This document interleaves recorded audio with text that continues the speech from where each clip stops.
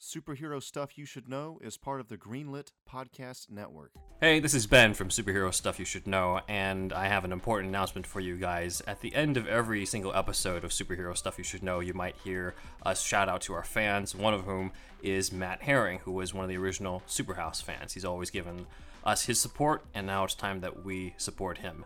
We've just recently found out that Matt has been diagnosed with stage 4 colon cancer. And as a cancer survivor myself, I know personally that there's a lot of emotional and financial strain that comes into that. His wife, Kelly, has set up a GoFundMe account at gofundme.com/f/Matthew-Kicks-Cancer039S-butt. And hopefully you can help reduce the financial strain to that, as well as some of the emotional strain that comes with that. Again, that's gofundme.com/f/Matthew-Kicks-Cancer039S-butt. Matt Herring was the first, I guess you could say, true Superhouse fan. We were Superhouse at that time. You know, the first fan of this podcast and what we do here, and has always supported us, talked about us, and he's from a town close to where I'm from, and so we share that as well, and just a huge superhero fan, and, you know, nerd like the rest of us, and now he's going through that, and if you could donate just at least any amount of money to that link that Ben just said, that would be truly appreciated. Just hang in there, Matt. You'll beat this thing soon.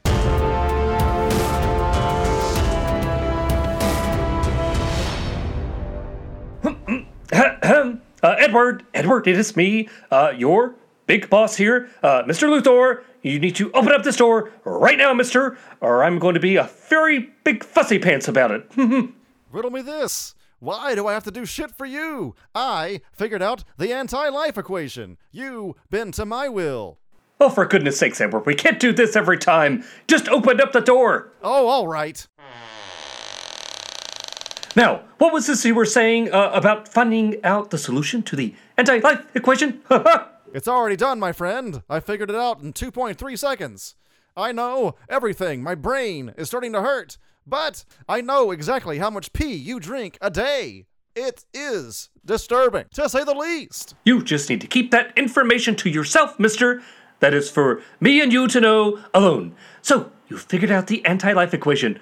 But how come you are not able to bend me to your will? Is it because I am in fact even smarter than you? Ha ha ha ha! Perhaps the pee's gone to your brain too much. Maybe that's the kryptonite to this whole thing. One who drinks pee quite a bit is immune to the effects of the anti-life equation. All right, mister. It's time to shave off that scruffy-ass beard you have and put on those sequin tights you love so much. I think old Batman is on his way. You think I don't know that, dummy? Actually, I'm already here. I've been listening to this entire conversation. I just couldn't stand any more pee talk. First off, Edward, make sure you keep your eye on Lex. He has a tendency to escape, leaving a jar of pee behind. I already know exactly where he's going. Okay, good. Just keep your eye on him. In the meantime, let me get these handcuffs out. I told you to keep that to yourself, Edward. How did you know that I leave jars of pee whenever I escape? You kinda do that each time that we talk. Anyway, here are the handcuffs for both of you. Riddle me this, Batman. What's made of glass and full of gold and amber and has a smell so pungent you notice it even right now? Yep, and there's the jar of pee.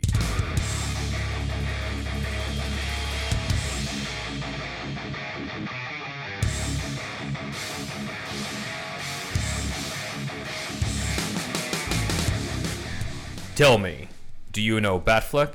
You will, because today on our show, we're covering the secret backstory of Ben Affleck's Batman. I am, once again, your co-host, the man who knows too much about Batman, in the Batsuit for probably the last time in a while, because it's gonna... we've covered the Ben Affleck Batman extensively, but joining me, as usual, is my co-host. It is me, everyone. Thank you again, Internet, and thank you again, Ben, for the tutelage we are about to receive. And, of course, our guest host, Zach Brown. Thanks for inviting me back, Ben. Since we're talking about the most badass Batman, I thought I would bring the second most badass Batman into the conversation so for the YouTube watchers they can see. Yes. So It's Mr. George Clooney. I'm going to explain this. He's got Batman and Robin on VHS, everybody. For those who are just listening in, yes. VHS was before DVD, kids. By the way. Before Laserdisc. Nothing says After badass like a Laserdisc. bobblehead Batman with rubber nipples. That's right. Yeah. He was bold. Those nipples are bold. When you're fighting Mr. Freeze, it gets really cold. My head's So- I'm sorry, my head bobbles like that. That was another good one, It just by the way. yes. I chuckled. So today we'll be diving into the Ben Affleck Batman, not just the man himself in terms of behind-the-scenes stories of Ben Affleck in the role, but also a breakdown of the Batfleck off-screen career that we did not see because he's been Batman for 20 years before we saw a frame of him in Batman vs. Superman. So what happened during that time?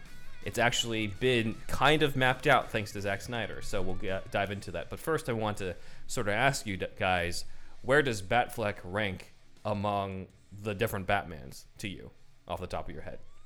Obviously, he's more badass than George Clooney to Zack, right? So, Well, I don't know. Let's see what he says. So, all right. So for ranking Batman, for me personally, we're just talking about live action. it's whatever you're ranking, like in terms of like where does he across where to all go? media. Wow. I mean, if it's across all media, I mean, I think we all know who's at God tier for that. I Adam don't West. know. Adam West and Kevin Conroy are just God tier, and everyone else is below, as far as I'm concerned.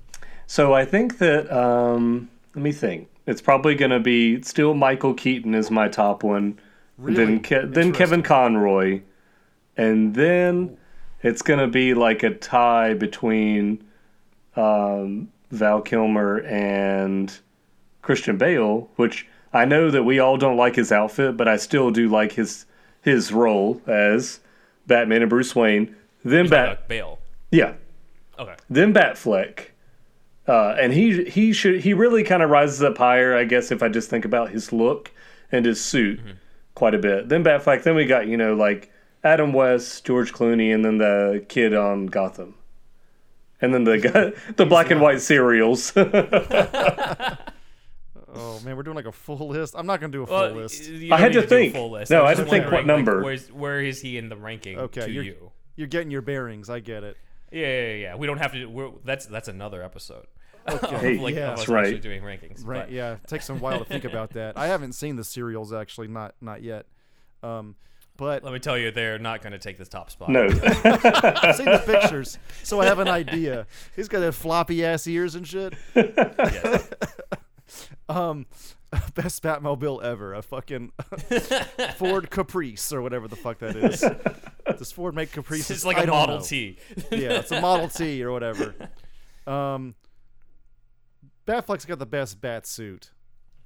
So let's just get that out of the way. But like overall, comparing like everything, I gotta say I know you hate the suit. I don't hate it as much as you do, but I don't love it. But I like Batman Begins and The Dark Knight. It's just the best Batman live action movies. And so I'm considering just live action for my list. Right. So I know it's like already complicated, but yeah, I'd say Bale maybe number one, then Keaton. And then I like Kilmer a lot. Yeah. And well, you know what? Fucking since Zack Snyder's Justice League, maybe yeah, Batfleck is above Kilmer. And then Who's coming Kilmer's in? right below. 3 for you. Yeah. Number 3. Okay. Got Yeah, it. Batfleck's number 3, yeah, probably. So to me, I think just unquestionable God tier is Adam West and Kevin Conroy in terms Yeah. of just pure iconography and being tied to the role and having influence for years to come. So like everyone else is below God tier on that. And so when it comes to personal favorites in live action specifically, it's pretty much between Keaton and Affleck to me. Affleck is kind of like Keaton I grew up with, obviously is a live action Batman, and Affleck is almost like a Keaton Batman mixed with a comic book, more of the comic book Batman elements in there. So I feel very mixed between the two of them. I love them both, and it's great that both of them are back in The Flash. But the reason why I asked this isn't just to start discussion, but also bring up the fact that Batfleck outside of the Snyder fans, is somewhat underrated, I feel like, in the public eye, because he didn't quite make the cultural impact that the Adam West or Michael Keaton or Christian Bale did in being associated with the character. And I think part of that is the fact that he didn't get his own Batman movie. He's always shared the screen with other heroes in a way that none of the others had to do. There's never been a solo Batman movie starring Ben Affleck as Batman yet. Hopefully there will be, but as of this recording, not so much.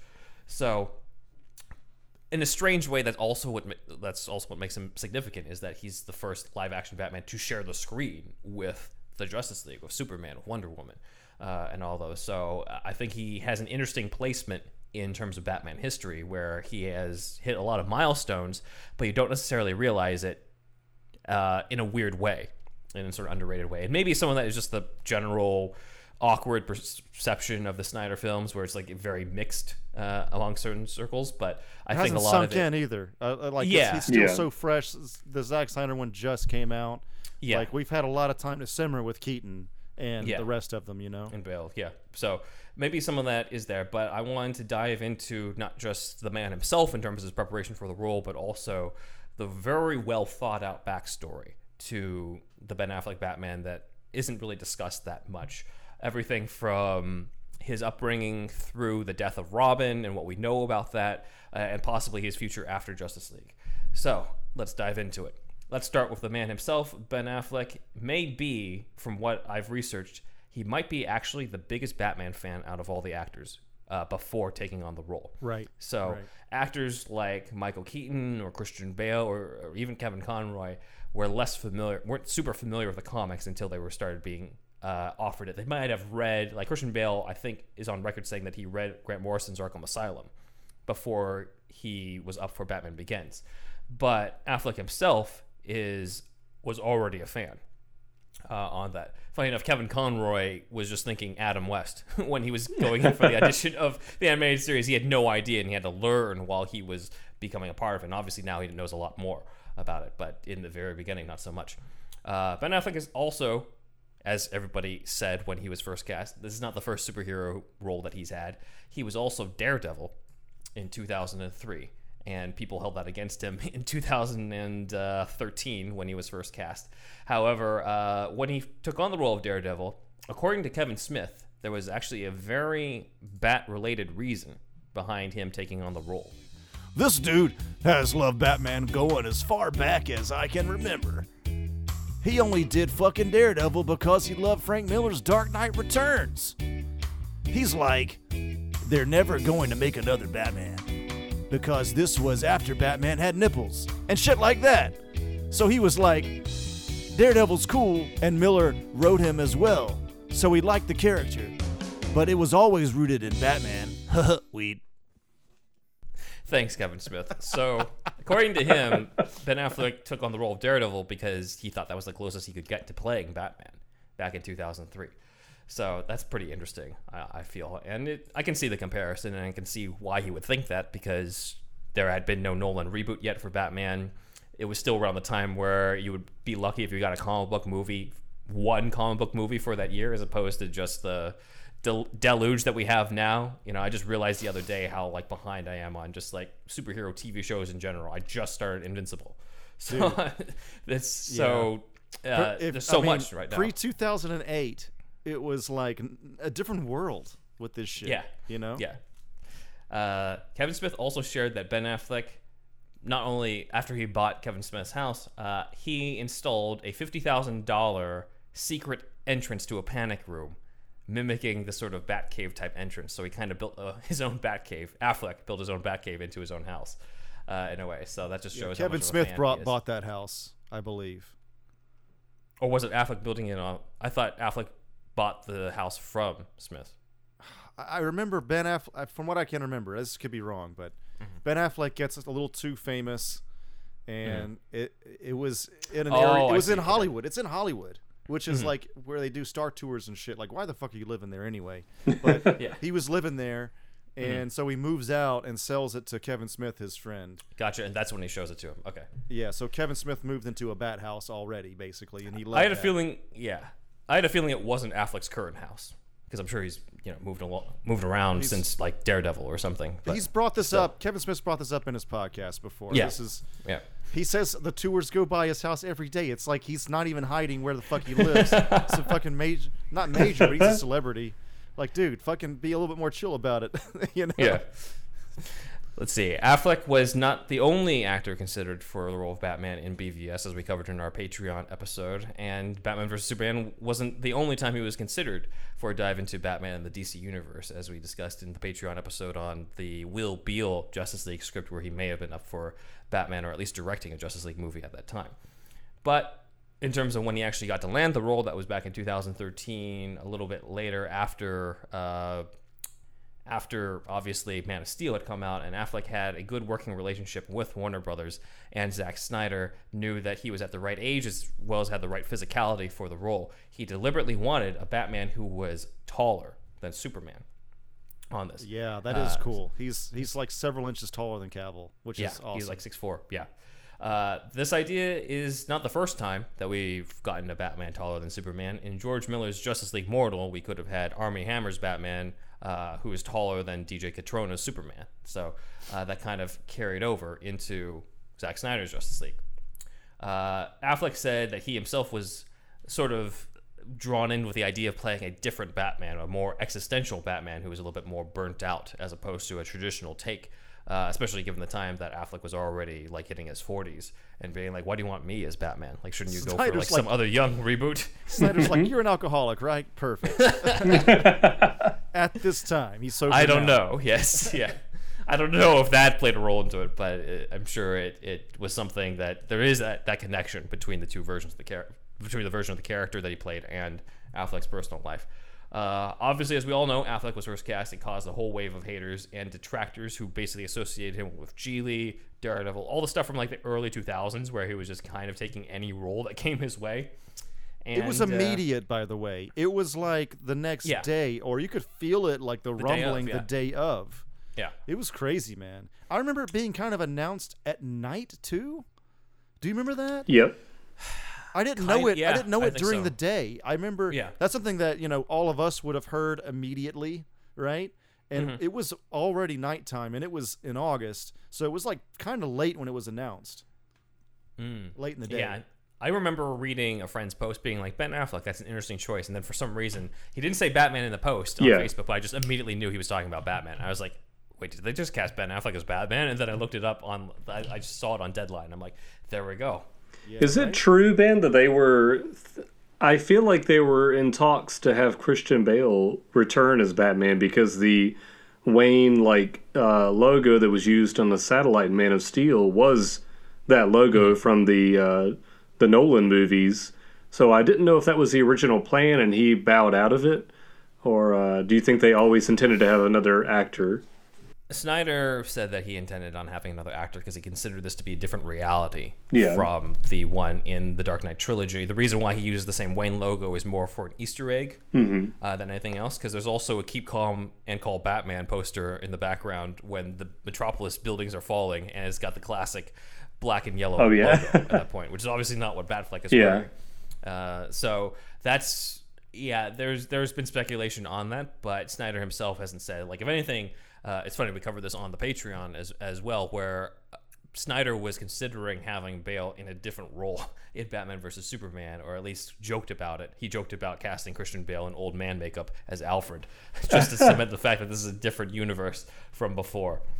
But that's where he was considering Bale, if anything. It was like, maybe I'll do it just to say, like, hey, it's not the Dark Knight trilogy Batman.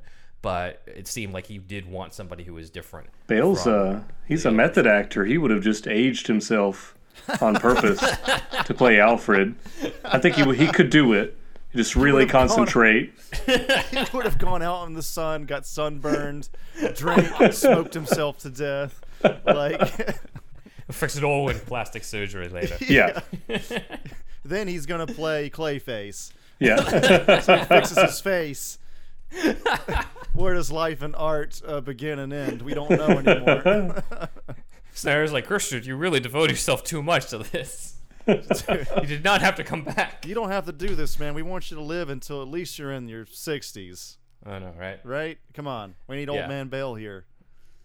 let's go into Ben Affleck's transformation into becoming Batman, because CrossFit, baby. He was trained by a trainer named Walter Norton Jr. And just to give you an idea, a lot of people, when Affleck was first announced, they looked to Affleck's movie The Town, because he has a scene where he's doing pull-ups and shirtless, and he's got a six-pack, and people would be like, okay, that's probably what he's going to look like in the movie. Affleck is 198 pounds in that scene in The Town. That's real thin for 6'4". He's a lot thinner in The Town than he actually is in Batman versus Superman. He went all the way up to 231 at 7.7% body fat, and then dialed it back to 225. And funny enough, in canon, Bruce Wayne's body weight is 225 pounds. So Affleck nailed the exact pounds of Bruce Wayne in DC canon. Norton brought up that they all sort of wanted him to look like, quote, a thick MMA heavyweight puncher. This is a Bruce Wayne who's been lifting for 20 years, hitting that heavyweight bag, and working out every day in the manor. I'll just say that if you lined up all the Batmans before Ben and stood them next to each other, they're not 6'4", and they don't weigh 225 pounds. He's in a whole other class. And I would agree. He's swole. Affleck was training for 15 months ahead of production. So he was training during the production of Gone Girl, the David Fincher movie. Fuck the haters. Batfleck. So rules. He was training 4 to 5 days a week and eventually 6 days a week in order to get to this, putting on 2.5 pounds of muscles a month and working out nearly, as I said, working out nearly every day of the week on that. So he definitely devoted himself to this role. I know that Christian Bale is the one associated with transformations, and obviously it was a very impressive transformation going from Machinist to Batman Begins. But for considering what Ben Affleck was up against in terms of not just fan detractors, but also Ben Affleck was a lot older than Christian Bale was when Bale first took on the role of Batman in Begins. That it is great that he was able to do this and put in the amount of time to get to that size. So some interesting things here that Affleck also added. Affleck himself is probably the closest to looking like the popular image of Bruce Wayne, with the fact that he's got black straight hair and a square jaw. If you notice, the majority of Batman actors don't actually have that combination. Most of them have brown hair. Adam West, Christian Bale, Val Kilmer, even Robert Pattinson. Clooney's kind of salt and pepper. Clooney's got the salt and pepper hair, so it's borderline. But Affleck himself is somewhat reminiscent of the Bruce Wayne in the Silver Age comics drawn by Sheldon Moldoff, where he's got like the very angular but square jaw and black hair. Funny enough, however, that is not actually Ben Affleck's hair in Batman vs. Superman or any of the others. He's wearing a wig. I recently found out about that. Yeah. He didn't create the wig, but he wanted his own Bruce Wayne style. I believe Affleck wanted to make sure that he had the traditional comic book Bruce Wayne hairstyle. It was like a widow's peak. Yeah, like it's not that his natural hair isn't that much different. It's not like Affleck is bald or balding on it. But Deborah Snyder apparently was not a fan of this idea initially, but they made it work because, I mean, I never noticed it's a wig during it. It's not that much dramatically different. Yeah. So that's awesome. A few other milestones, but as I said before, Ben Affleck is the only live-action Batman to interact with Superman, Wonder Woman, and all the other members of the Justice League, as well as fight aliens. None of the other live-action versions did. He's worn the most bat suits for a single iteration, so not just the BVS one, as I'm wearing, and Justice League suits. Those are different, but also the Nightmare Batman outfit, the armored mech suit that he wears to fight Superman, and the tactical suit at the end of Justice League. That is true. Forgot about all that. Now, I think Adam West holds the record in terms of most live-action appearances in the costume, if you count the entire season of the 66 show, the 66 movie, and the Legends of the Superheroes special from the 70s that shall not be named. But Affleck holds the record for most movie appearances for The Dark Knight. He beats out Christian Bale, who has 3. Affleck has Batman vs. Superman, not counting the different cuts. Suicide Squad, not counting the different cuts.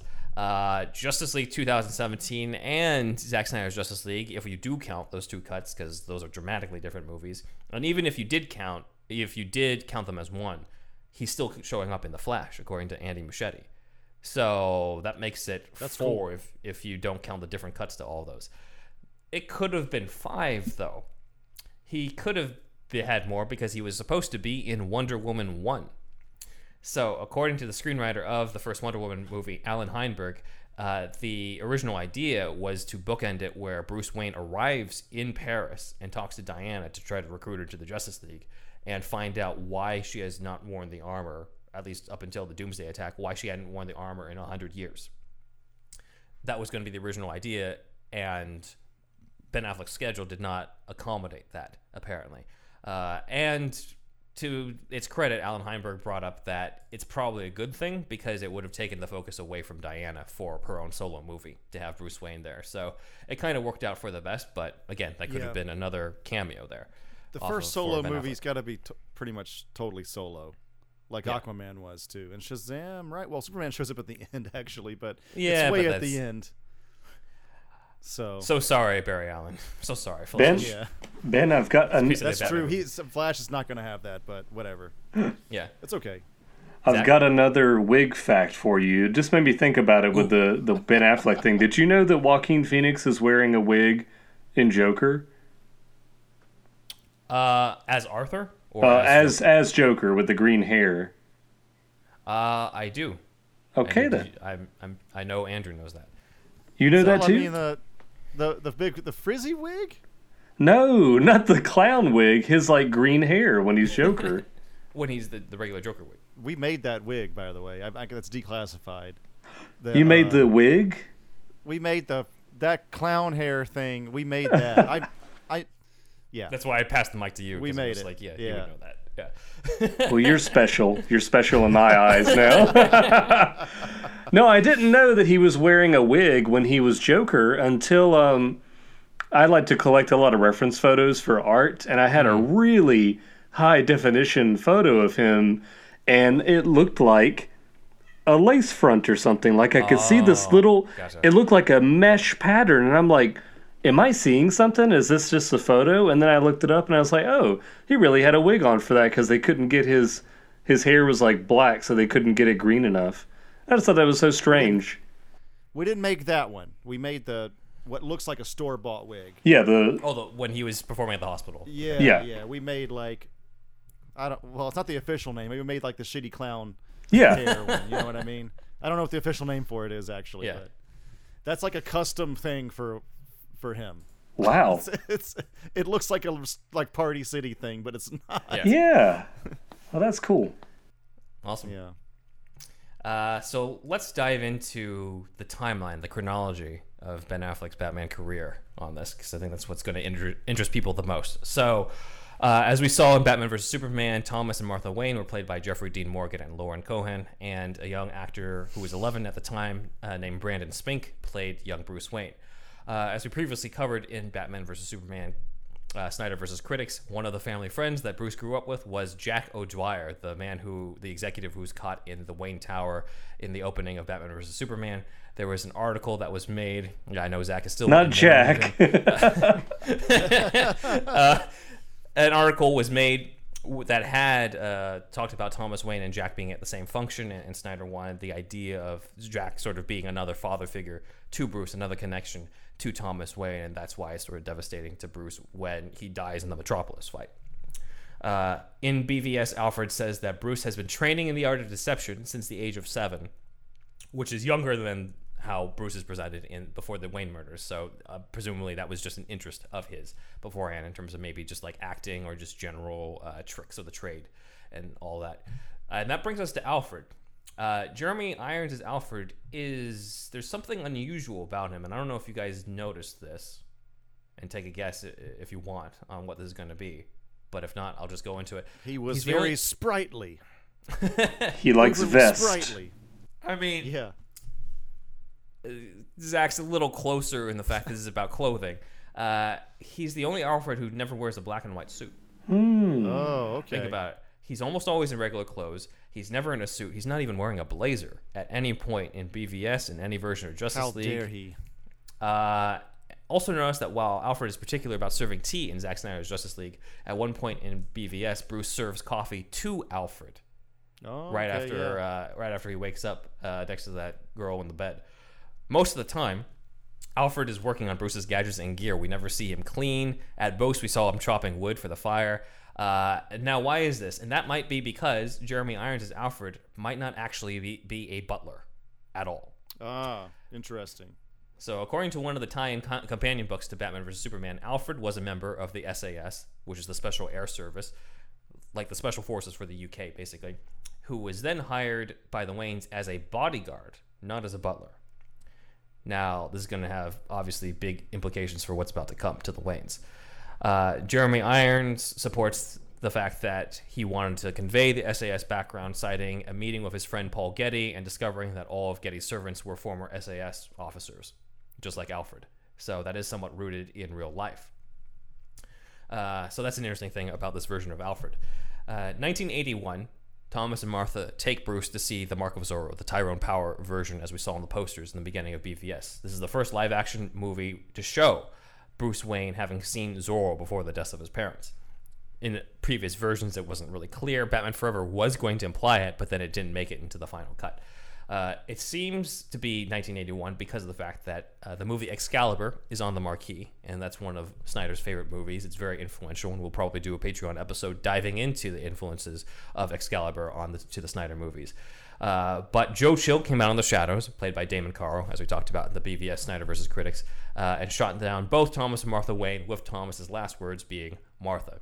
Presumably, now with this context that Alfred was the bodyguard who had a night off, his guilt over not being there to protect the Waynes is probably what causes him to take Bruce in as his own for the rest of his life. Wow. Okay. We then see the funeral of the Waynes on the Wayne Manor grounds, as we saw in the opening of BVS. Bruce runs off and ends up falling and discovering the cave. Except for him flying when the bats come. That was part of the dream sequence. But everything else beforehand probably happened. I remember the theater was like, man, Snyder is fucking up. Oh, wait, maybe he's not. It was everybody Batman in the can theater fly. felt a little uneasy during that. Yeah. The overall vibe. It's the introduction to metaphors and dream stuff, I think. That they weren't Yeah. used to after, the Nolan trilogy, where it was mostly the Scarecrow fear gas, as Zach said during our BVS talk. According to Zack Snyder, Bruce grows up and decides to abandon Wayne Manor at the age of 18, presumably to go around the world and start training. According for to blue the tie-in, flowers and shit in Yeah. Tibet. Or near Tibet. yes. According to the tie-in companion book, Bruce also dismisses all of the servants at Wayne Manor except one, Alfred Pennyworth. And Alfred presumably kind of is at least the guardian of the premises, not necessarily the butler, but at least the guardian of the premises. So Bruce goes off to train. Where does he go train? Now we have some information on that as well. Really? According to costume designer Michael Wilkinson, Bruce studied martial arts in Japan, like his comic book counterpart. Specifically, he brought this up during an old interview about Justice League back when the Snyder Cut was supposed to be in 2017. It's supposed to be the cut we were getting in 2017. He says, quote, "One big new detail is that Zach wanted the idea that there's a little more sense of armor and deflection on his gauntlets when he's being shot at." This is Michael Wilkinson actually telling us about those Wonder Woman type gauntlets that Batman adopts in the Snyder Cut. We just didn't know it back in 2017. He said, "So I designed this thing based on a samurai. We borrowed it from Bruce Wayne's history too, so it has a connection with Asian martial arts in Japan, so I thought that would be perfect." So there's a samurai influence in the design of the gauntlets that Bruce Wayne and Alfred design that sort of mimic Wonder Woman's bracelets. You can also see Japanese armor among Bruce's belongings, not in the Snyder movies, but in Justice League, funny enough, where it's in that room where he gets his arm or shoulder set back in by Wonder Woman. There's Japanese armor in there, kind of similar to Keaton keeping the samurai armor in '89 when he meets Vicky Where'd you Vale get and it? Alexander Oh, I Knox. got it in Japan. Like, that was such a fucking billionaire move to be like, I've Yeah. been to Japan in 1989. In '89. Now yeah. it's like, it's pretty common for people to go to Japan now. So it's, I don't know. It's, the times have changed, but Yes. not everybody buys a fucking antique piece of armor though. So Yeah. there is that, but it's that just too. interesting. Yeah. Yeah, and it has the ability to bring it back, or at least shipped back home. Yeah. That'll cost a pretty penny. Some of those swords are like $100,000, just the swords. Oh yeah. It's insane. it's amazing. Yeah. I brought this up in our coverage of that movie, but I always felt that room of armor is just stuff that Keaton's Bruce collected from each country that he visited for training. 'Cause That's then it how gives you an idea. That's how I always thought of it too. Yeah. Because why would it be it's Japan and like I think is there a knight suit? There's of like a armor? knight in shining armor, so maybe Yeah. he's in England for whatever reason to meet Alfred's mentor at the time. Learning stuff like that, historical European martial arts. Also, like It's got the potentially. king of the Wicker people too. He had to go to Wicker, Yes. Wicker Land. That one is Wicker always Man? the most bizarre to me. Yeah, that one he sees and Knox is like, he must have been king of the Wicker people. And I always thought that one looked super weird, but Yeah. I wonder if he ran into Alec Baldwin's the Shadow character when he was training in Japan, Michael Keaton's Batman. If he was, assuming that the Shadow doesn't age since the 30s, which in some versions he doesn't, Yeah, he probably would have. those movies seem like they Maybe could he take trained place him. in the same universe. I always think about that. Does, yeah. Yes. Alec Baldwin just like stays that age for centuries and then like trains young Michael Keaton's Bruce Wayne before 89. With his There we go, long there's a fingernails and his long hair. Alec Baldwin. Oh, if he's back to being Yinko, yeah. Yeah. oh man. All right. Let's go into some other fight stuff that he learned. So, according to Richard Citrone, who's the main stunt double for Ben Affleck, Citrone collaborated with Damon Caro, who was the second unit director, the one who directed the warehouse fight in BVS and also played Joe Chill in BVS. So this is kind of funny that he's this involved with Bat stuff. But Citrone and Caro came up with the Batfleck fighting style. Citrone says, quote, Damon Caro is a longtime friend and training partner of mine, so I was very familiar with the martial arts used to construct Batman's fighting style. They were Western boxing, Jun Fun Gung Fu, Kali, Judo, Thai kickboxing, and even a professional wrestler move. So these would all be styles that Batfleck would be proficient and trained in during his travels. There's also a tie-in comic set during sort of between Man of Steel and BVS that also has him working with a Wing Chun dummy. So he probably knows all of those. But I think the most interesting fact about this is that Batfleck has something in common with Christian Bale's Batman. They were both trained in Ra's al Ghul's League of Assassins. Oh yeah. Now, who's the source on this? It's not Zack Snyder. It's not Ben Affleck. It's Joe Manganiello. He's spilling the beans left Joe and right. Manganiello is telling us everything. Lord. about Well, with contracts, we got contracts. I don't know anymore. I don't know anymore. Not with this movie. If any execs want to fight Joe Manganiello, you're welcome to. He's, as of this date, still not being sued, at least publicly. Yeah. By Warner Brothers. So, Manganiello says that both Batman and Deathstroke were trained by the League of Assassins. On Deathstroke's sword in the Nightmare sequence is a symbol that they put on there that is tied into the League of Assassins in the comics. Joe, however, did not clarify if Bruce Wayne and Slade Wilson were training at the same time. So I am not 100% sure if they were students together and rivals in the League when they were trained together, or Slade just happened to have been trained at a different time and then they meet later on in life. That'd have been I don't know. awesome. It'd have been like the Night of the Ninja. Is that the episode Yeah. in the animated series? Ninja. Yeah. Yeah, that Kyodaiten. would be really cool if they meshed it together. I tried it on my brother, which is like trying to kill my Sadist. brother. Whoop. It didn't work. Yeah. I did not go to jail. Or juvie or whatever. So He tried a Batman death move on his own sibling. Apparently it does work. What if it did work? That would be fucking the insane. judge is just like, just for the fact that I now know this Batman move works, I'll be a little easy on you. Everybody's avoiding juvie me for in you. prison, in juvie prison. Like, you get close to me, blam. Stop attacking Andrew. Arrhythmia, bitch. Blam to your heart. So this Batman was trained by the League of Assassins as well. So that's definitely interesting. We will cover more of that when we cover the Batfleck movie that has not been made yet. But Joe Manganiello has spilled up a lot of beans. Again, we're delaying Almost the release all of of that. We're delaying the recording of that because of the fact I just want him to have a few more interviews to spill more before we do the episode. Yes, Just Joe. just keep Yes. interviewing this man, and he will continue giving. the gift Fuck the that keeps on contracts. giving. I think he probably signed one for BVS and the first Justice League, and like it's probably out the fucking window at this point. I didn't know years ago when I saw the first Spider-Man movie and I saw this man play Flash Thompson that he would be my number one source for Batman movie information in 2021. Shit, him and He was the dreamiest Dungeons and Dragons player. That too. Him and Chris O'Donnell must have been eating the same Wheaties for him to be in high school in the first Spider-Man movie. Him to be a high schooler. He was 35 in that role. Yes. Oh, Flash has been held back many years. Many in years. high school in Spider-Man 1. I wouldn't want to fight me either. I'm older than anyone else in the school. He's just good at sports, man, you know? He's not good at that book learning stuff.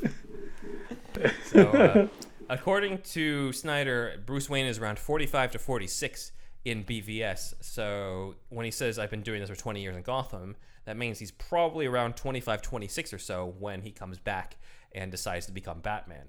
So we're looking at around the early 90s, 1993 to 96 or so. So Ben Affleck in Good Will Hunting is our year one Batman at this point. When he does come back, he does not live in Wayne Manor. He starts living in that lake house.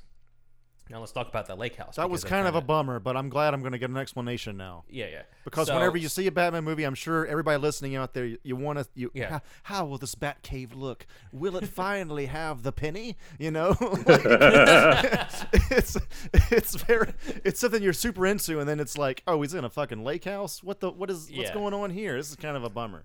So he basically let Wayne Manor rot, and goes into this lake house that, according to Snyder, was a gift to Martha Wayne. Snyder says, quote, I think his father commissioned the lake house as a gift to his mother, a place built by her favorite architect, and she loved it. When Bruce turned 18, he moved in. He ordered Wayne Manor be left to decompose. So that's, according to Zack Snyder, on Vero. This glass house in real life is based off the Farnsworth house done by Mies van der Rohe is the name of the architect. That house in real life is close to where they filmed the location for the Kent farm. And they decided to build their own version of it for Bruce Wayne in Michigan, as Snyder points out in the commentary in BVS. I don't know if they really went to revisit that when they did the reshoots for Zack Snyder's Justice League when he meets Martian Manhunter, because that would be a lot considering the COVID restrictions. I feel like a lot of that is sort of green screened in there in Zack Snyder's Justice League. Snyder wanted a deliberately minimalist lake house. Notice it's all glass, there's barely anything in there, and a seemingly transparent Bruce, or the transparency of the glass house, and have all the energy below the ground where the Batcave is, because that's where Bruce really lives. So he wanted that contrast between the sparse, minimalist house with the energy of the Batcave underneath it. So that's very interesting. Bruce lives alone in that house. Alfred does not live in the lake house. Alfred, according to the tie-in companion book, lives in a trailer out on the grounds. Living in a van down by the river. Gosh. Master Wayne, when shall I move into the lake house? Stay in your trailer. There's only one room in the lake house. There's only so much vichyssoise I can make in this trailer. Remember, he's not, so according to the companion book, Alfred's new position is head of security for the Wayne estate, and so he's not technically the butler, but he is seen shopping firewood for Bruce in the Ultimate Edition for BVS, and presumably right outside of his trailer. Some of that might just be because Alfred might prefer that type of living area, but let's face it, if you're Bruce Wayne and Alfred Pennyworth, you're likely sleeping in the Batcave most nights. He doesn't have any heater, so he's chopping it up for the fireplace or someplace in the trailer. I just can't abide by that.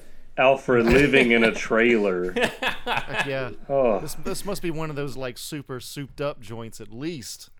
Yeah, I would hope, given the Wayne money to pay for it. I guess maybe, I don't know. So in this one, there probably isn't a Batcave under Wayne Manor. The Batcave is under the lake house. Right, so he never actually, because he, as a child, 18, I guess, so he just let that rot and, went off to train. So, yeah, there's no Batcaves that's actually under Wayne Manor. I think that's weird now.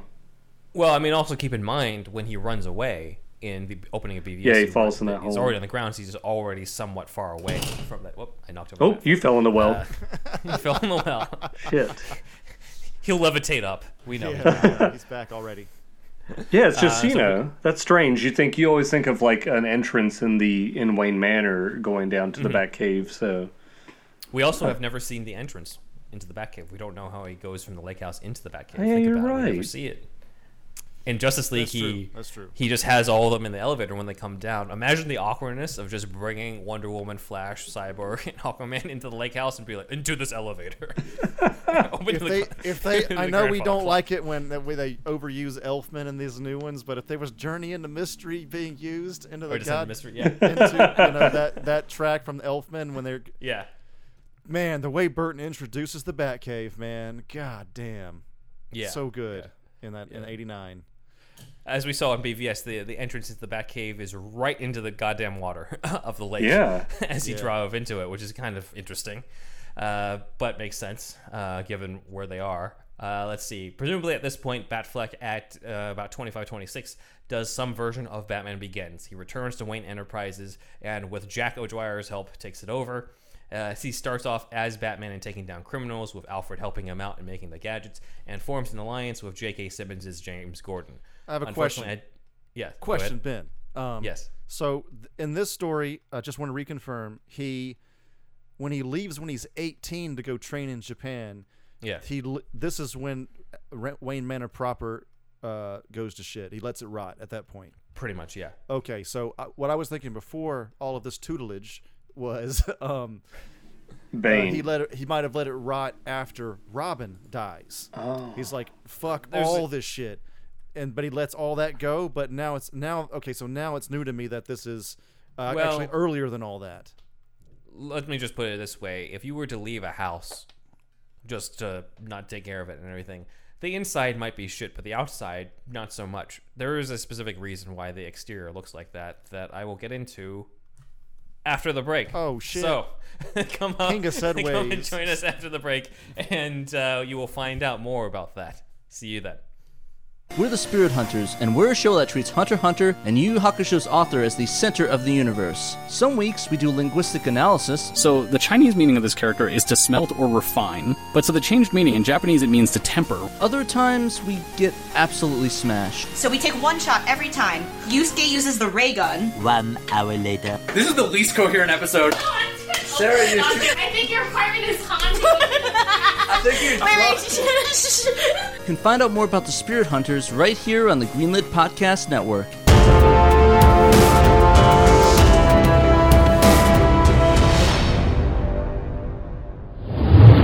All right, looks like there's somebody in the source wall coming up. I'm just gonna land here.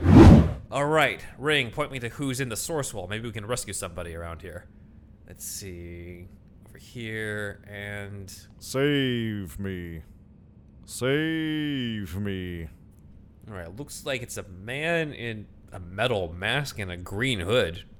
Who are you? My name is Dr. Cool. I have been stuck here in this wall since the 70s or so. It was a weird event. Let's put it that way. Huh, Dr. Cool. I thought I knew everyone in Sector 2814. All right, how'd you end up in here, Dr. Cool? I was just walking and fell down. That's it. Something's not adding up. Usually that's not how you get into the source wall. And also, why are you masked up like that? I'm in space, dummy. I need a suit of some sort, and the source wall is not very comfortable. If you free me, perhaps we could team up together, and then I could send your enemies to their doom. Wait, why did you just say that? Huh? What? You said send my enemies to their doom. I mean, don't you want to, make your enemies shuffle loose their mortal coil? Sounds like something a criminal would say. Way to profile me. You definitely are a cop. Let me just check with the Guardians if there's any sort of Dr. Cool in existence in this sector. No, okay, That is your name, right? I have some shades here somewhere. Okay, that's interesting. I didn't know they gave you sunglasses in the source wall. What is your first name? Doctor. First name, Doctor. Last name, Cool. Yeah, I'm not seeing anything in the database. I'm pretty sure you're giving me bullshit, Doctor. If that is your name. Dr. Cool. There's the name. Don't wear it out. I can't wear it out. It's not even your real name. What's your name? I'm Green Lantern. I'm Hal Jordan from Sector 2814. First name Green, last name Lantern. No, that's the title. you know what? I don't even have to explain myself to you. You're probably some villain who deserves to be in the source wall. If I find out there's a Dr. Cool who needs rescuing, then I'll be back. But I'm out of here. This universe just feels weird. Wait, I didn't mean to say that. I'm not supposed to be here. Dr. Cool is in actually another universe. Let's put it that way. Well, if I check, I might do a facial scan, actually, and see if this matches up with the multiverse that Barry talked to me about. And, yeah, Victor Von Doom. Yeah, no fucking way. You're staying in the source wall, my How friend. the fuck did that shit's in that thing? Unbelievable. Wow, that's a powerful-ass device you got there. As Arnold said in Kindergarten Cop, I'm a cop, you idiot. Well, you're not helping me out. Is that what No, you're I'm not gonna- helping you out. I think I'm going to find if there's anyone else who needs rescuing, but I think you deserve to be here, quite frankly. Just because I'm Dr. Cool? No, because you're Dr. Victor Von Doom and responsible for 500 war crimes on your Earth. You're not gonna help me out. I'm pretty sure I made that clear. Well, fuck you then, buddy. I guess I'll wait on the next dope that flies by here. Alright, you keep telling yourself that. I'm off. Fiddlesticks. All right, everybody, if you like that sketch right there, we have that, plus news, plus we're bringing back some opinion pieces and review type stuff and all kinds of stuff in our $5 tier on Patreon. So just go to patreon.com/superherostuffpod, and if you become part of the $5 tier, you can see these new bonus episodes. Basically, consider it Superhouse DLC. Vous écoutez des trucs des super-héros que vous devriez savoir. Welcome back to the secret backstory of Ben Affleck's Batman, and we are going to cover, well, let's first start off with his love life. So, in Batman vs. Superman, he says to Diana when he meets her, "I've known a few women like you," which everybody kind of has seen as an obvious Catwoman reference. Now, if you believe a lot of the internet, they say that Zack Snyder's choice for Catwoman was Carla Gugino, who also was the voice of the Kryptonian machines in Man of Steel, BVS, and Zack Snyder's Justice League. However, I want to bring up the actual quote that Zack Snyder, and the context where Zack Snyder talked about this. It was in another podcast where they pitched the idea to Zack about having Carla play the role of Catwoman. And Zack Snyder himself will chime in and tell us what exactly he said when they brought up her name. Probably, I would say Carla's Catwoman is perfect. You would have to say there's a flashback to 10 years ago where they were a thing. And then he had to arrest her. I don't know what happened. Or he had to let her go. And it tweaked him. And now, who knows what she's doing now? She's running some sort of international antiquities or something, and he needs to retire. And they find each other. Yeah, I do think Carla is, she's good. So she's a top 10 bride. She's a in context, 10 plus bride. 10 plus bride. How could I forget? Settle down, Bob Kane. In context, this is Zack basically spitballing ideas on that podcast. It's not him saying this is absolutely what I was envisioning way back when we were writing BVS. This is just him spitballing the idea, but I think in his mind, Catwoman is the closest that Bruce Wayne would have had to a relationship, and something happened years beforehand. If we're saying 10 years ago, I'm assuming 10 years before BVS, so that places it around 2006 or so. Coincidentally, 10 years ago is also the amount of time that Snyder assumes that Robin was killed. So let's talk about the death of Robin and what we know about it, because we know a little bit more than you would think based off of the stuff that we got in the movies. We haven't talked about it this much, but we haven't even talked about when Affleck got a Robin in the first place, because I'm holding out on something. In the comics, Joker kills Jason Todd, the second Robin. This is not the case in the Snyderverse. In the Snyderverse, Joker kills Dick Grayson as Robin. And it happened 10 years before BVS. There is no other Robin after Dick Grayson in this version. Now, We don't know the exact circumstances, but we'll piece together clues based off of what's in the movies and what Snyder himself has said or what people behind the scenes have said. So, first off, Joker refers to the incident in Zack Snyder's Justice League and in our sketch at the end of the Snyder versus Whedon series as Batman having, quote, sent a boy wonder to do a man's job. So it was some sort of assignment on it.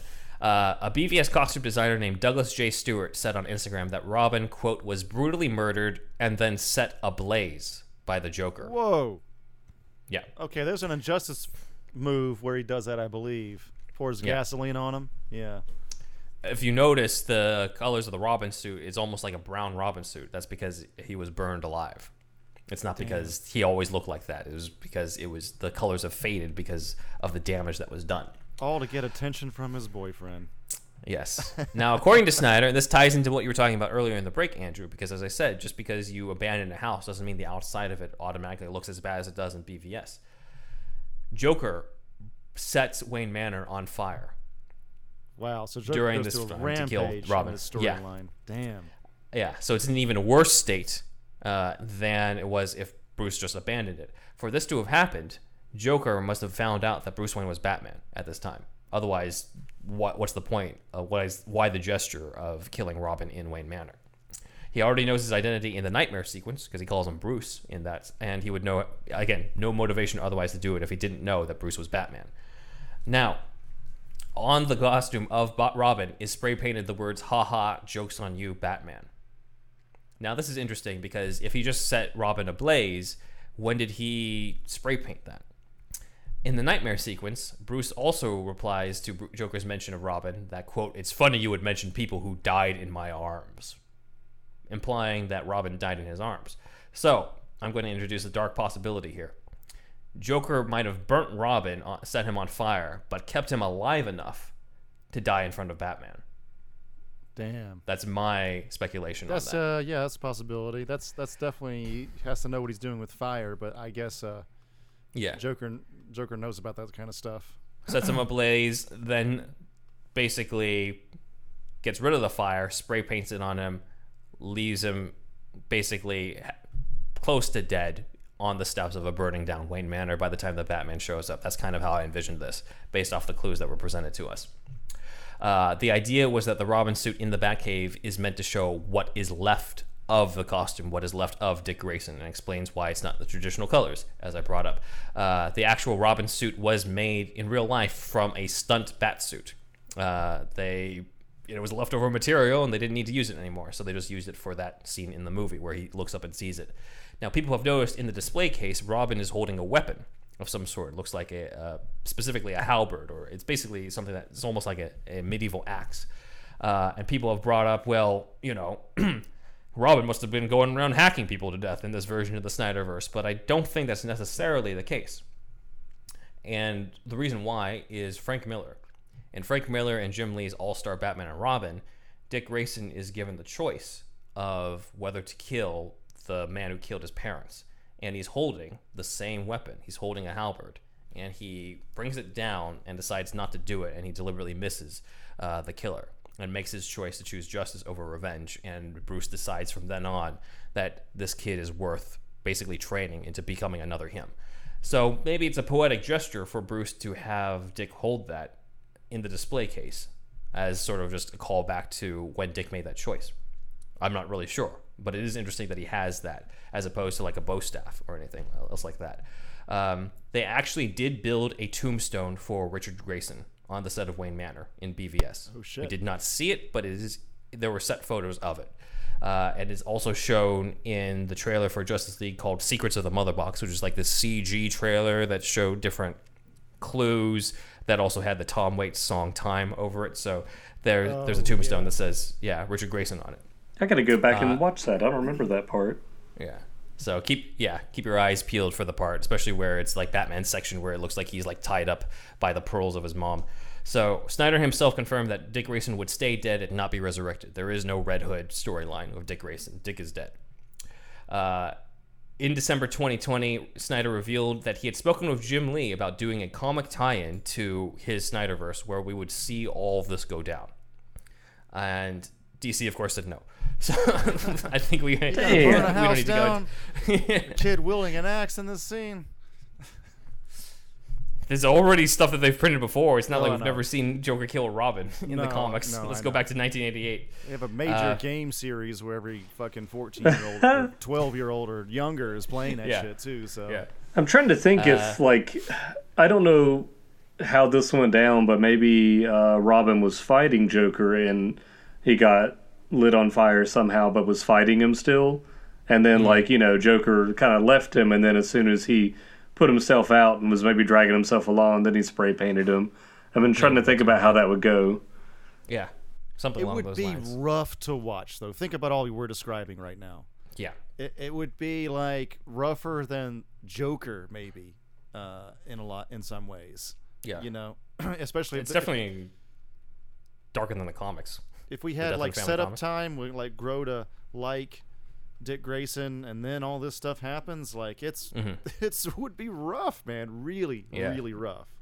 Yeah. Yeah. Now, in the 2016 cut of Suicide Squad, it says that Harley Quinn was an accomplice to Robin's death, which I personally think is a little out of character. I don't think Harley would have been down for that specifically. However, according to David Ayer, that was not the plan at all. His plan was very different on that, and I will have David Ayer chime in to let us know. This is sort of my personal thing, and maybe less about a larger connection. But Joker killed Robin, and Batman basically smashes his teeth out and locks him up in Arkham Asylum. It's in the asylum where Joker would have done the damage tattoo as a message to Batman saying, "You've damaged me. I was so beautiful before, and now you've destroyed my face." That's where the grill comes from. All right, Cream of so the this is- crop. This explains Joker's look Cream in of the Suicide crop. Squad. This was Ayer's idea. However, Ayer spilled the beans that it was Jeff Johns who ultimately put in that one line that said Harley was an accomplice to Robin's murder, which kind of ruins the entire timeline. Because, if you remember, in Suicide Squad, Leto already has the tattoos and the grill when he meets Harley. Which, in this timeline, if she was an accomplice to killing Robin, that means that he had all that shit before he killed Robin. In the theatrical cut of Suicide Squad, it fucks up the entire thing. So this hadn't been really hashed out. This aspect of the Snyderverse, not entirely rock solid. It was hashed out by David Ayer until Jeff Johns ruined it by saying that Harley was an accomplice to the murder. So just to break this down, Ayer's idea is that Joker kills Robin, gets the teeth knocked out, recovers in Arkham, gets the grill and the tattoos, and once he gets all that stuff, then he meets Harley and Quinzel, and then turns into Harley Quinn. In the theatrical cut version, Joker already has the metal teeth and the tattoos, meets Harley and Quinzel, turns into Harley Quinn, and then together they go off and kill Robin. Weird. Yeah. The first one's better. Obviously, yes. So, it's like they were too lazy to do they were too lazy to do a grillless Joker and tattooless Joker for like the flashback scene. Man, I gotta tell you, it was at least a bold statement. Yeah, I give them that. They got the internet talking, but it's not what most people wanted, including me. Right. I didn't mind the metal teeth. It's the forehead tattoo. I agree. Tattoo. I agree. And that's the worst part. It really is. Yeah, because I actually like it in the helicopter scene. He definitely has a different grill in. It's like they're all metal and it's like black metal. So it's like, okay, those are actually false teeth, but then most of the time he's wearing this grill that it's on like all the promotional material that it looks like a grill. Like you can see his real teeth under the parts of it that are, have little gaps that are stylized, and that to me is stupid because then it's like a style choice. You see the rap video that Leto Joker's in the lead up to Suicide Squad? Yeah, it's purple like, there's Lamborghini. Like no story. There's no story to it at all. You'd think they'd do a little bit, but it's just like him riding in boats and cars, and that's it. Boats and in a hoes, bunch of yeah. places. Yep. Which I know that's normal for that those kind of videos, music video, but it being a Joker thing, you still feel like, I don't know, like add a little bit more to it, but yeah. Oh well. So we'll dive a little bit more into Jared Leto's Joker when we do an episode on him. That's going to be interesting. Yeah. But if we're purple like snake skin trench coat deal, that was cool though. I kind of like that too. That was a cool no twist. problem. No problem with that. Yeah. If we go into Snyder's timeline, where Batman and Catwoman broke up around the time, around 10 years ago, and the death of Robin happened 10 years ago, maybe they were related. Maybe the death of Robin caused Batman to break it off with her and arrest her, not wanting to trust or have someone close to him again. That seems like that likely is what would have happened if we were to sort of compartmentalize this entire timeline into one cohesive story of why Batfleck is in this state when we meet him in Batman vs. Superman. So let's go into the mental state of Batfleck. I know that there's obvious ties with the Ben Affleck Batman and the Dark Knight Returns Batman in terms of what, the whole BVS aspect, fighting Superman in the mech armor and certain scenes. However, I would argue that Batfleck also has ties to the regular canon 80s Batman post A Death in the Family, because after Jason Todd was killed in the comics, Batman did get a lot more brutal. In the storyline 10 Nights of the Beast, he basically leaves KG Beast to die, and that was later retconned. KG Beast being the costumed identity of Anatoly, who is in BVS the henchman to Lex Luthor, so there's that connection. In the comic Year 3, it establishes that Batman's state of mind has been more reckless and brutal since Jason's death, and even at one point points a gun at a criminal, but obviously doesn't pull the trigger. And then the storyline A Lonely Place of Dying is when Tim Drake comes into Batman's life and he sort of helps Batman turn things around and lighten up a little more, which is similar to how Batman reacts after Superman's death in BVS. So I would say Batfleck's kind of a combination of the Frank Miller Batman, but mixed with the Batman in post Death in the Family comics that was happening in the late 80s and early 90s in terms of his mental state of taking out his grief on people out there. According to Snyder, Bruce Wayne uses sex and drugs and alcohol to numb the pain, as we talked about in the BVS Snyder versus Critics. He has no relationships outside of Alfred and uses romantic relationships to dull the pain of his own trauma. He told Affleck, quote, "You fuck to forget." So, to symbolize this, in the bedroom where Bruce wakes up next to the woman in BVS, there's a photograph up above him done that's a Mapplethorpe photograph. Mapplethorpe was a photographer who often did nudes, and so Snyder wanted that sort of connection there by having that above Bruce Wayne's bed. You have a nude painting, you are a sex addict. That's what that tells me. Gross. Wow. So it's around this time then that the events of Batman vs. Superman happen, and then leading up into after BVS is his cameo at the end of Suicide Squad, where he gets the files from Amanda Waller, and then he sends the photograph to Diana in the beginning of Wonder Woman 1, and then he starts off on his journey to find Arthur in the beginning of Zack Snyder's Justice League. We are not counting Justice League in canon in this, even though I did reference it in terms of the samurai it's stuff. WB's canon, but it's not our canon. Yeah. It's not this podcast canon. In terms of future stuff after Justice League, obviously we talked about the fact that there was going to be the Deathstroke movie that's set up at the end of Zack Snyder's Justice League. Snyder said that there would be no Robin after Dick until Carrie Kelly. Hell yeah. The Dark Knight Returns Robin. So it's at some point in the future, Snyder thinks that Batfleck would have a Carrie Kelly Robin. And then, as I talked about in the Justice League sequels plan, Batgirl was going to have a role in the Batfleck movie. Again, thank you, Joe Manganiello, for telling us that.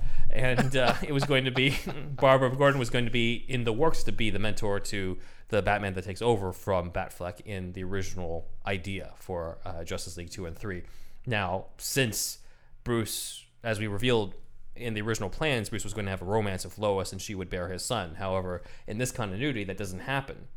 So you can't really have that happen. So I'm kind of wondering how they would have adapted to that, because you can't have this ending of a boy raised by Superman yet is biologically connected to Bruce Wayne become Batman, because that just never happened.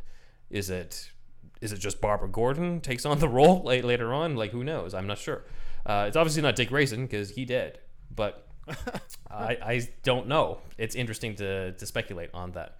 But now that we've laid out the timeline, I have a few other aspects to go into, but just in terms of the timeline of his overall career, What do you guys think so far of backstory, the death of Robin, the whole lake house thing?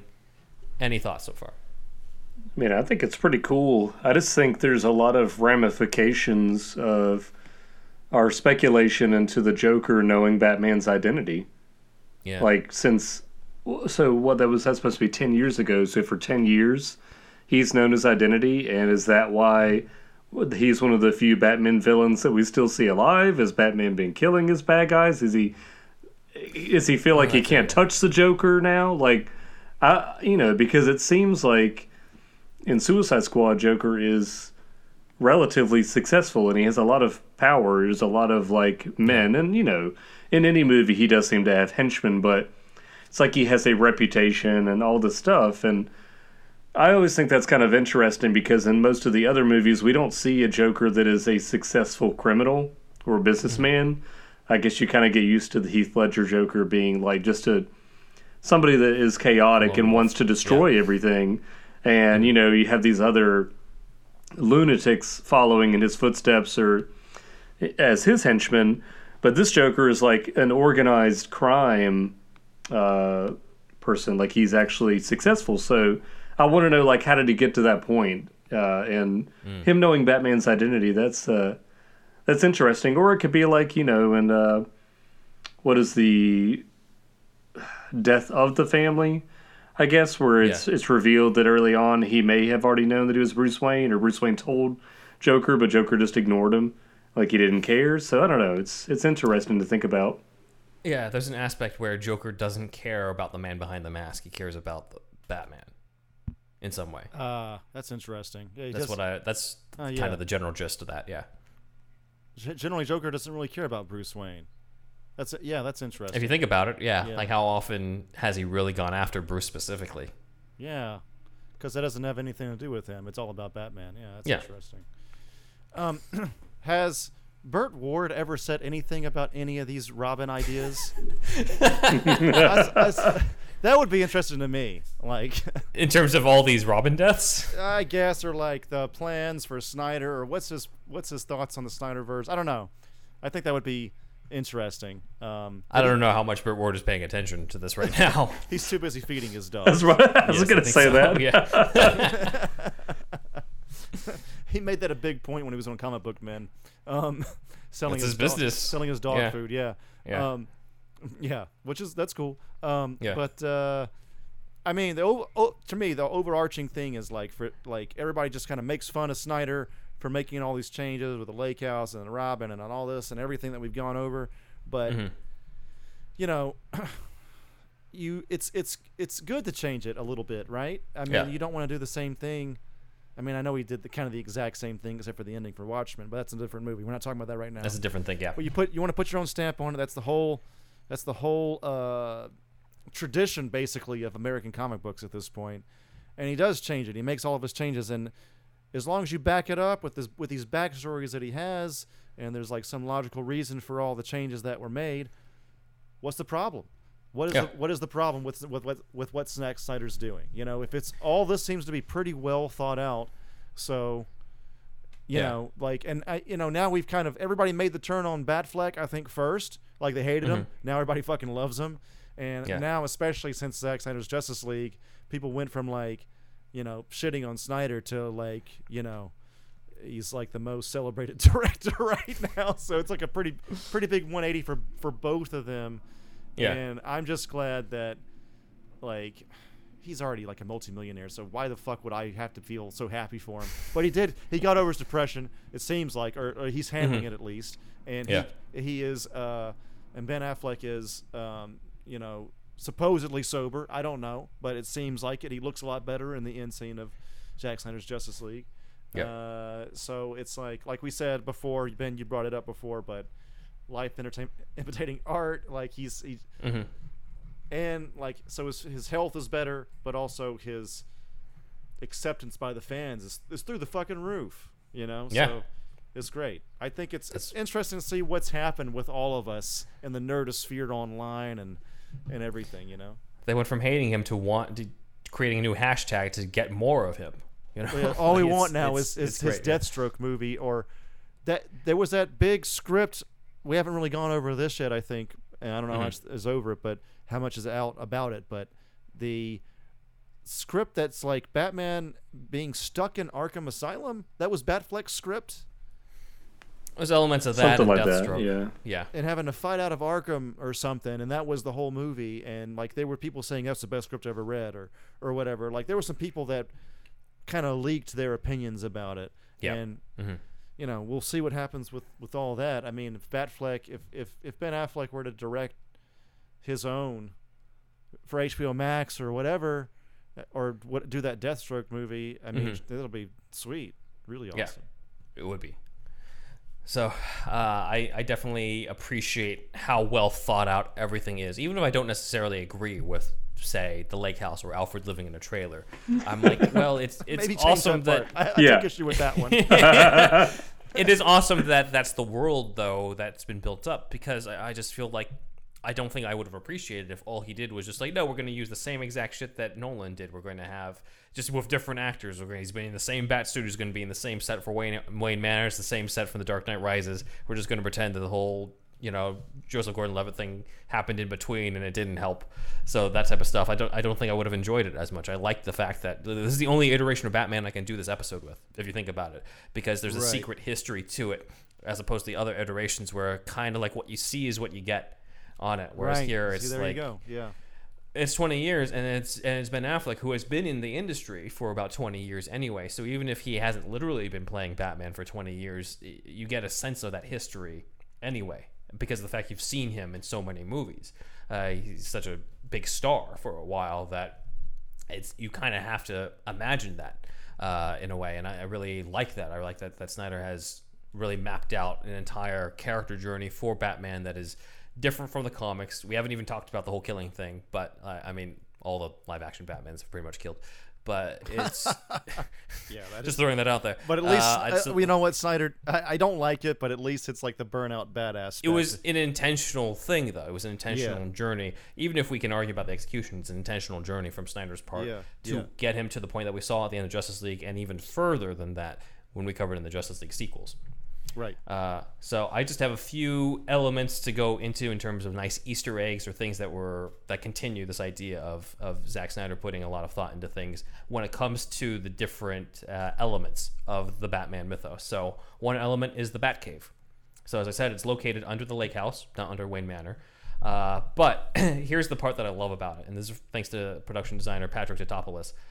The only things that touch the ground in the Batcave are the chairs. The computer desk, everything else, they are bolted to the ceiling.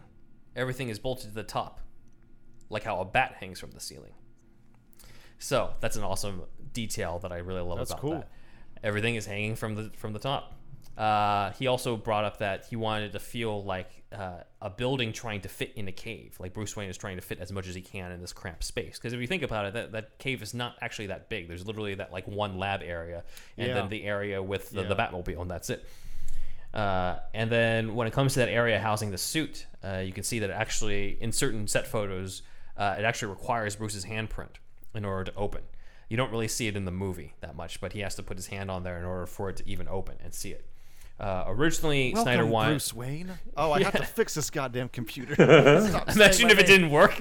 He's like, shit. God damn it. So we have a power outage. Snyder, take the glove off. All right. Yeah. Snyder said originally he wanted the Batsuit to come out from the ground, like you saw in The Dark Knight, Rises, in the Bat Bunker. Tatopoulos is like, no, from the ceiling. Yeah. I honestly love the ceiling thing. It's such a cool aspect. So yeah, he had some concept art or storyboards of the Batsuit rising from the ground, but I think maybe they thought that was too similar to what Nolan did. I liked it. The Bat Bunker. It made me think of the Batcave, like Bruce or Wayne Manor playset, where you like spun the top of it, and it had like the little like you could put Bruce Wayne on one side and Batman on the other and flip it around.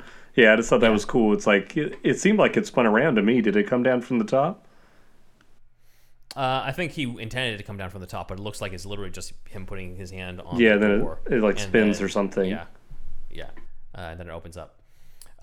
Inside is the Bat suit, which was obviously inspired by the Frank Miller Dark Knight Returns suit, just without the trunks.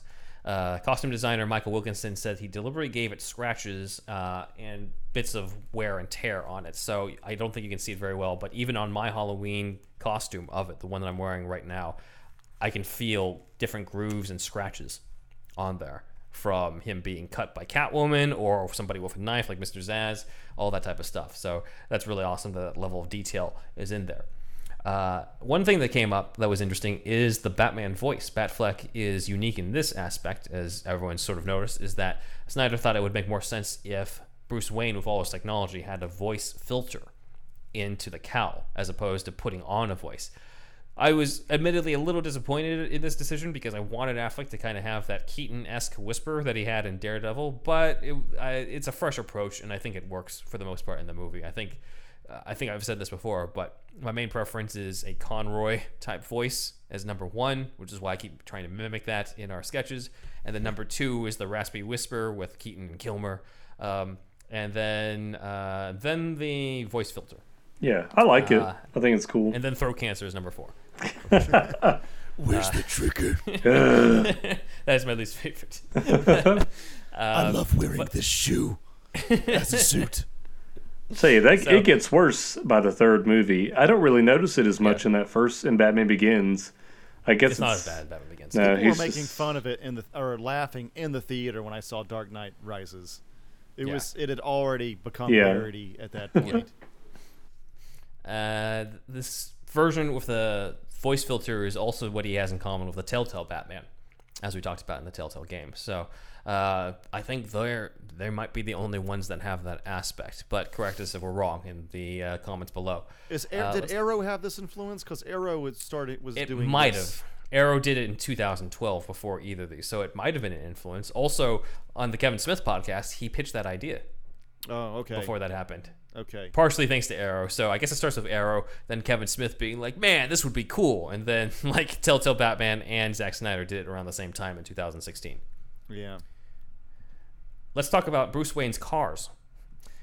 In Batman vs. Superman, Bruce Wayne drives a very interesting car to Lex Luthor's party. This is very different from the Lamborghini Murcielago or Murcielago, correct me, any of our Spanish-speaking fans out there, but he drives a 1957 Aston Martin to Lex Luthor's party. This car, in real life, is owned by Zack Snyder. Oh, shit. Zack Snyder owns that Aston Martin from BVS. And it is not the only Aston Martin that he owns. Warner Brothers, after the success of 300, bought him an Aston Martin Vanquish back in like 2007. Obviously, that was back when he and Warner Brothers were cool. So yeah, we'll see what happens now. I don't think they're giving him an Aston Martin after Did Zack you Snyder's see what he Justice said League. about Army of the Dead? He was like, the Netflix cut, that's the good cut. I don't You don't need have to two sit cuts through like Warner the- Brothers. You He don't likes have to sit through the Netflix. bastardized cut. Yeah. Yeah. I can't blame him. This is another Batman Bond connection, since the Aston Martin is a common car associated to James Bond. But as you notice, he is not driving the Aston Martin in Zack Snyder's Justice League. He's driving a more futuristic-looking car. It's a Mercedes, the MG Vision Gran Turismo, and it was built just for Zack Snyder's Justice League. I sort of see this as representative of Bruce's mind state. You have an Aston Martin in BVS that is very much of the past, for antiquated type of thing, old car, and then you have a very new modern car for this sort of fresher Batman who's ready for a new start in Justice League. So I thought that was interesting. Let us know if you want more of a deep dive of Bruce Wayne's lifestyle, maybe a Batman Lifestyle Part 2 episode, where we can go into all the different cars that Bruce himself has been shown to drive. That are separate Lifestyles of from the Bat and Batmobile. Famous. Yes. Yes, Thank Robin you, Mr. Leach. I know all of our young listeners know exactly who he is. Yes. Let's go into the Batmobile then. It is, according to Patrick Tatopoulos, the biggest Batmobile ever built. Even bigger than the Tumbler, because it's the width of a bus. It is 20 feet long and 12 feet wide. I don't think the Tumbler matches those measurements. No. And it is 8,500 pounds. So you definitely don't want that thing running over you. So is it diesel, did they say? They did not go What's it into the gasoline. Oh, man, that's what I want to know. We'll come back to that in the Batman Lifestyle Part 2. But that fucking heavy, man, probably, you know? Yeah. This is not the only Batmobile, of course, that we've seen in the Snyderverse. We also saw the Dark Knight Returns Batmobile at the end of Zack Snyder's Justice League, which Snyder has dubbed, quote, the War Machine. Not related to Don Cheadle, but it's called the War Machine. Yeah, for sure. The last one, the last one I want to end with is the Flying Fox, because there's something very interesting about this that I don't think we know or have realized that much about. So the Flying Fox is meant to be not designed by Bruce Wayne. It's meant to have been designed by Thomas Wayne. It's meant to have been designed by Batman's father. So, according to Zack Snyder, Thomas Wayne developed it for a military purpose. So Thomas Wayne is a very talented man, because he's not only a medical doctor, a businessman, but he's also designing vehicles here.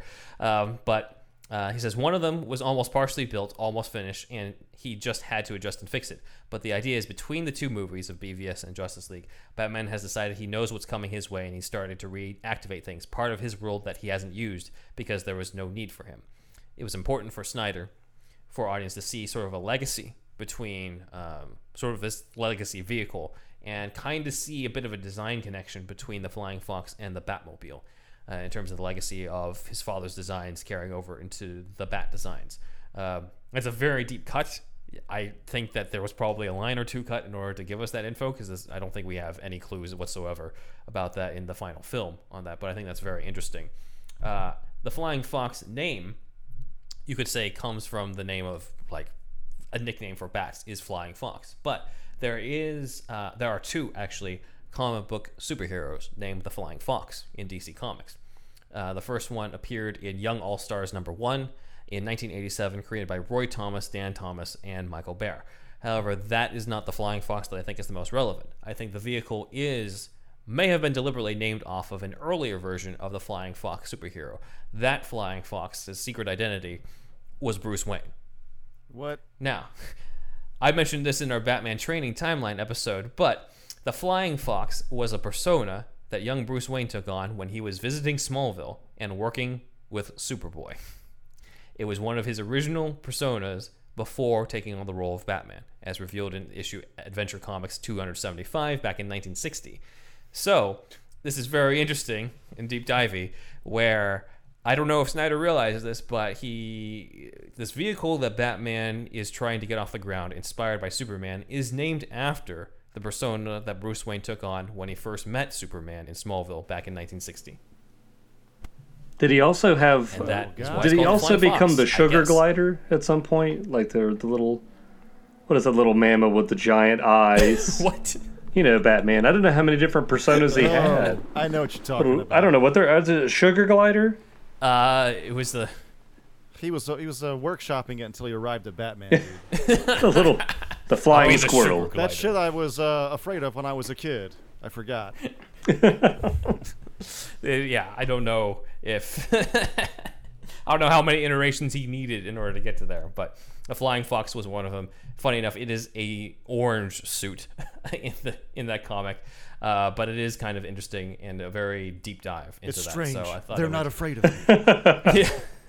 Maybe I should change the name or the color. Oh, there's something weird. But yeah, I'll have to go back to the old drawing board. So that is why it's called the Flying Fox, and I thought that would be the last fact that we cover here. But yeah, to recap, Batfleck has had many milestones, has a very well thought out backstory that we just did not get into the movies. But he has the most comic accurate Batsuit, the closest physically to the character, has been Batman for longer than any other iteration in live action, for over 20 years, with the exception of possibly Michael Keaton's when we get to The Flash, because we don't know how long he's been in that role. And he's fought everyone from Joker to Darkseid. So, that is Batfleck for you. Any last parting thoughts now that we have dived completely into the world of the Ben Affleck Batman? I mean, he's still really, really awesome. I just, like I said, I have come around to him a lot more since we've been talking about Batman versus Superman, and since the Snyder Cut of the Justice League. And I remember I'm kind of going back to that point when I was super excited about him playing Batman after actually seeing him in the costume. Not the sad Batman like reveal photo where it was black and white. That one I was still kind of iffy. but I think it was like some of those like real clear photos, like it was the cover for Entertainment Magazine or something. It was the same image they used for the posters, and I was like, man, he looks really good. I think the comic book accuracy and his physique and everything was just something that was really unexpected and I hadn't seen before in live action. So yeah, he's really become a very well-rounded Batman. I would definitely like to see him get his own movie and kind of see just more of a focus on him, because those parts of Batman versus Superman when he is, hiding up in the rafters and everything like that was really cool. That was like what I was hoping for a Batman movie. So we'll see what happens now. We do need, I think, speaking of that, we've had him like kick major ass. Batfleck has obviously the best fight scene out of any Batman. The warehouse fight scene, everybody knows that. Said it a million times. And he's hiding a little bit like in that scene you're talking about. But we need like what Nolan did really well in Batman Begins, where he's like, "Where are you?" Right here. You know what I mean? Yeah. That fucking like cool sneaky shit, that ninja shit. I think we haven't really seen that with Batfleck, and I'd like to think that we'll probably, if let's say when they make the Deathstroke Batman movie, that'll be one thing that Strokey is not that good at, not as good as Batman. Like he's maybe better with swords and guns, obviously, but not as good as sneaking around, not as good with the smoke bombs, not as good with the deflection. No, he was trained in the League of Assassins. Now we know. Yeah, that is true. But even so, I'd like to think even he was still a better student of those techniques, that skill tree, if it was a video game. You know what I mean? So maybe we could see a little bit more of that. But I mean, I never hated Batfleck. I was never a hater at all. Never had a problem with him. I didn't really understand all the hate that he got, and I'm glad that it's seemingly over for the most part now. Justice League wasn't that good, but again, as we all know, wasn't his fault. And BVS, a lot of it was, well, probably none of it was Batfleck's fault either. And we have the best on-screen Batsuit probably ever. Most fun, most comic booky. Thanks, Snyder. And Citrone for those fight scenes, Richard Citrone, and all the other stuntmen, of course, involved. Yep. Stuntmen and women. So yeah. I would say the closest we got to stealth Batfleck is in that footage of the LexCorp attack when Jesse Eisenberg returns to LexCorp and he sees the security footage where Batman just comes down and catches a guy. So that's probably the closest that we got on that, outside of him just dodging all the shotgun blasts from that cop early in the movie. Again, like I just really appreciate the amount of thought that was put into this backstory, and I do sort of wish retroactively that we had seen a bunch of Ben Affleck Batman movies before BVS, so we could actually see all of this and feel more of that emotional connection of where his headspace was at, rather than the difficulty, as we talked about in BVS, of trying to introduce Batman while also saying that he's out of character at the same time. I think it just would have had a lot more emotional impact if we had seen his adventures beforehand and then gotten to BVS and saw the significance of the entire character journey, not just the stuff that we have been lucky enough to see.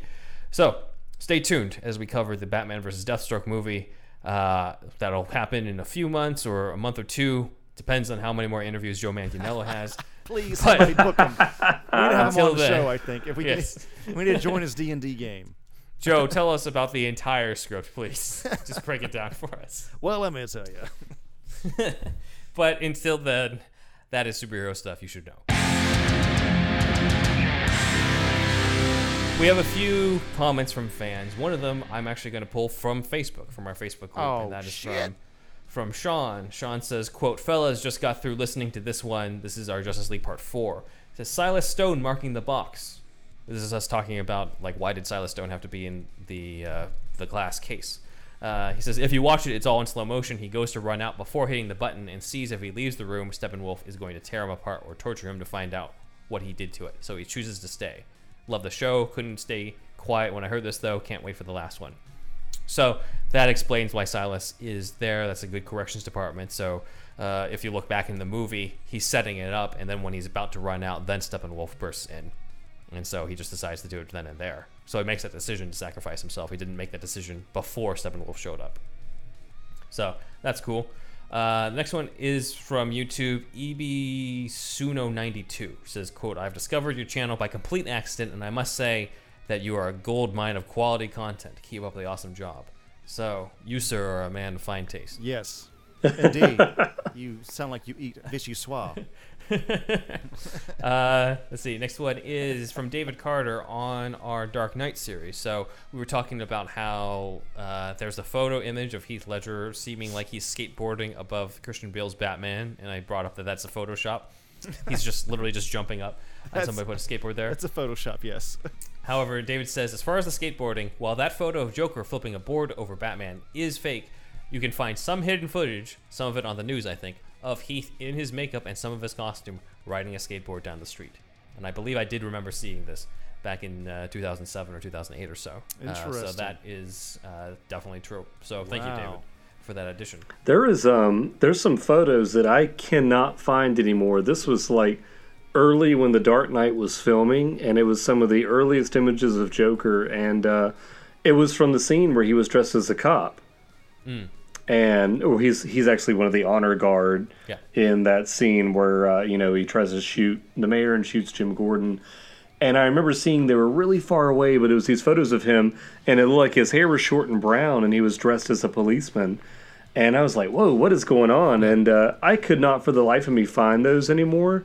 But it was one of those early photos, I guess early internet rumors flying around, and I totally forgot about it by the time I watched The Dark Knight, so it actually was a legitimate surprise when he was in disguise at that point. But that just made me think about that, seeing those early photos from the sets. That was quite a time. I remember that. Just people putting out leaked photos and stuff and trying to piece together what was going to happen. There was going to be some people saw footage or set photos of the bank heist and saw that Heath wasn't wearing the makeup underneath, and it was like, maybe he's at the bank heist, and then Batman shows up and throws a batarang, and the batarang gives him the scar. And obviously, none of that was true. Or, one of them was like, the clown mask melts to his face, and that makes it permanent. I remember reading this stuff. It was all kinds of shit. Yeah. It was all people trying to figure out what was going on, and obviously they were all wrong, which is great, honestly. That's what I love the most, when you're wrong about stuff, and then you get to be surprised. Transcendental experience seeing as Joker, man. I was just like... The whole time, I was just like, it's just the best thing I've ever seen in my life. Yeah. It was just so good.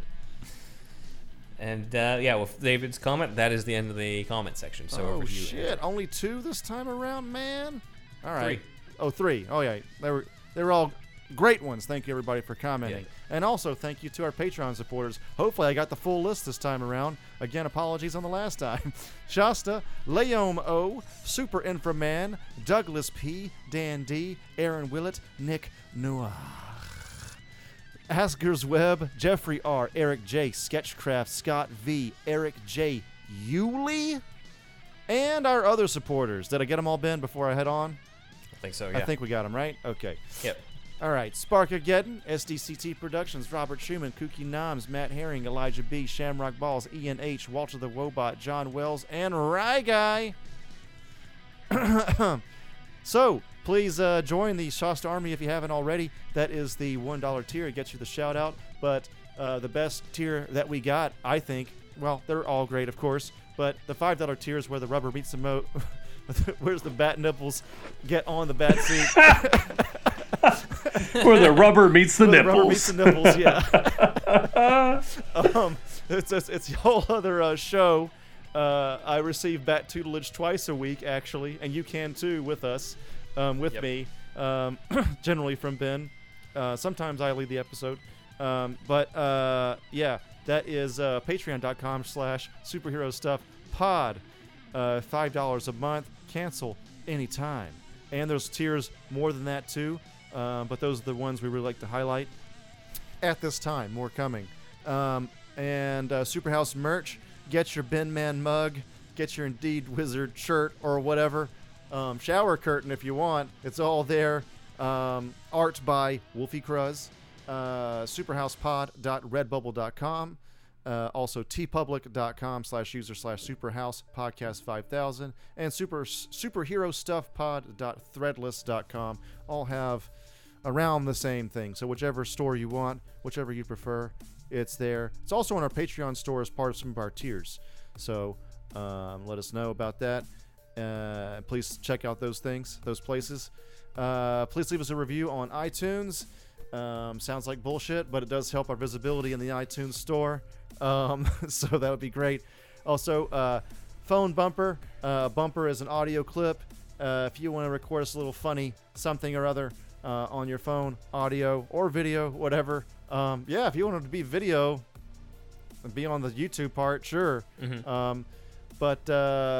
So send that clip to superhousepodcast@gmail.com. And if you want to animate our sketches, we invite you to do so. But please just put the hashtag superhero stuff you should know on the bottom corner of the video itself if you do that. And, of course, please let us know if you do it. And we would like to put that on our TikTok or all of our social media shit. But I think that that kind of thing would live pretty well on TikTok. So if you do, let us know. If you got the gumption and if you got the gusto, let us know in the comments. I'm Thunderwolf Drew on Instagram and Twitter. Also, all of my other shit that I talk about Japan, anime, Japanese culture, even Japanese religion and history and shit. It's on YouTube. Search Thunderwolf Lives on there. I'm there, thunderwolflives.com. And that's, I think, it. Ben. You can follow us on Twitter at SuperhousePod, as well as on Instagram at SuperheroStuffPod, which is how we met Zach. My personal Instagram is BenJuanWriter, and you can check out my website at benjuanwriter.com. My YouTube channel is in the description below, as well as a link to earlebird.com, which links to the kids comic that I've written that's coming out. Also, you can follow my cat's Instagram at AlfiePennyworthCat, which brings us to another thing. We are now affiliates with Whiskerbox. Please. Spoil your cat with Whiskerbox and all types of stuff. We have many affiliates right now. Andrew, feel free to chime in on others that I might be missing. But if you want to buy some Batman memorabilia, we have some affiliates on eBay. If you want to get some Amazon merchandise, such as this Nightmare Batman Funko that I'm holding up to the screen on here, you can get that through the Amazon affiliate, and that will not only help your collection, but also help us out a little bit. Yeah, so if you're interested in doing that, go to superhousepod.com/shop, and all the links are there.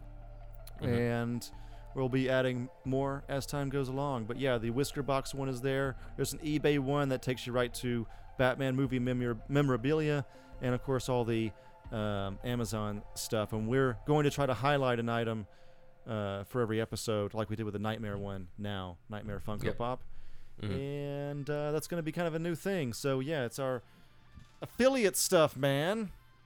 It's here. Yep. It's real. Awesome. Over to Zach. Well, this is not part of the affiliates, but if you liked Batfleck, you'll love Batman and Robin. 1997, fresh.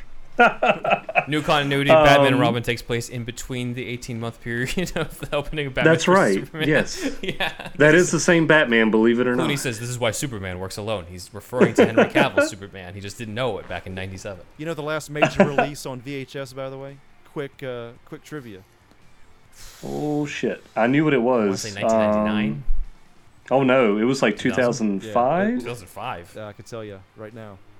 What is it? What is it? I believe it was History of Violence. Viggo Mortensen. Yep, yeah. That's it. Yeah. Nice. Shower, bathroom, and naked fight scene. No, that's Eastern Promises. Oh, yeah, that's the other one. Never mind. But that movie was the last VHS, though.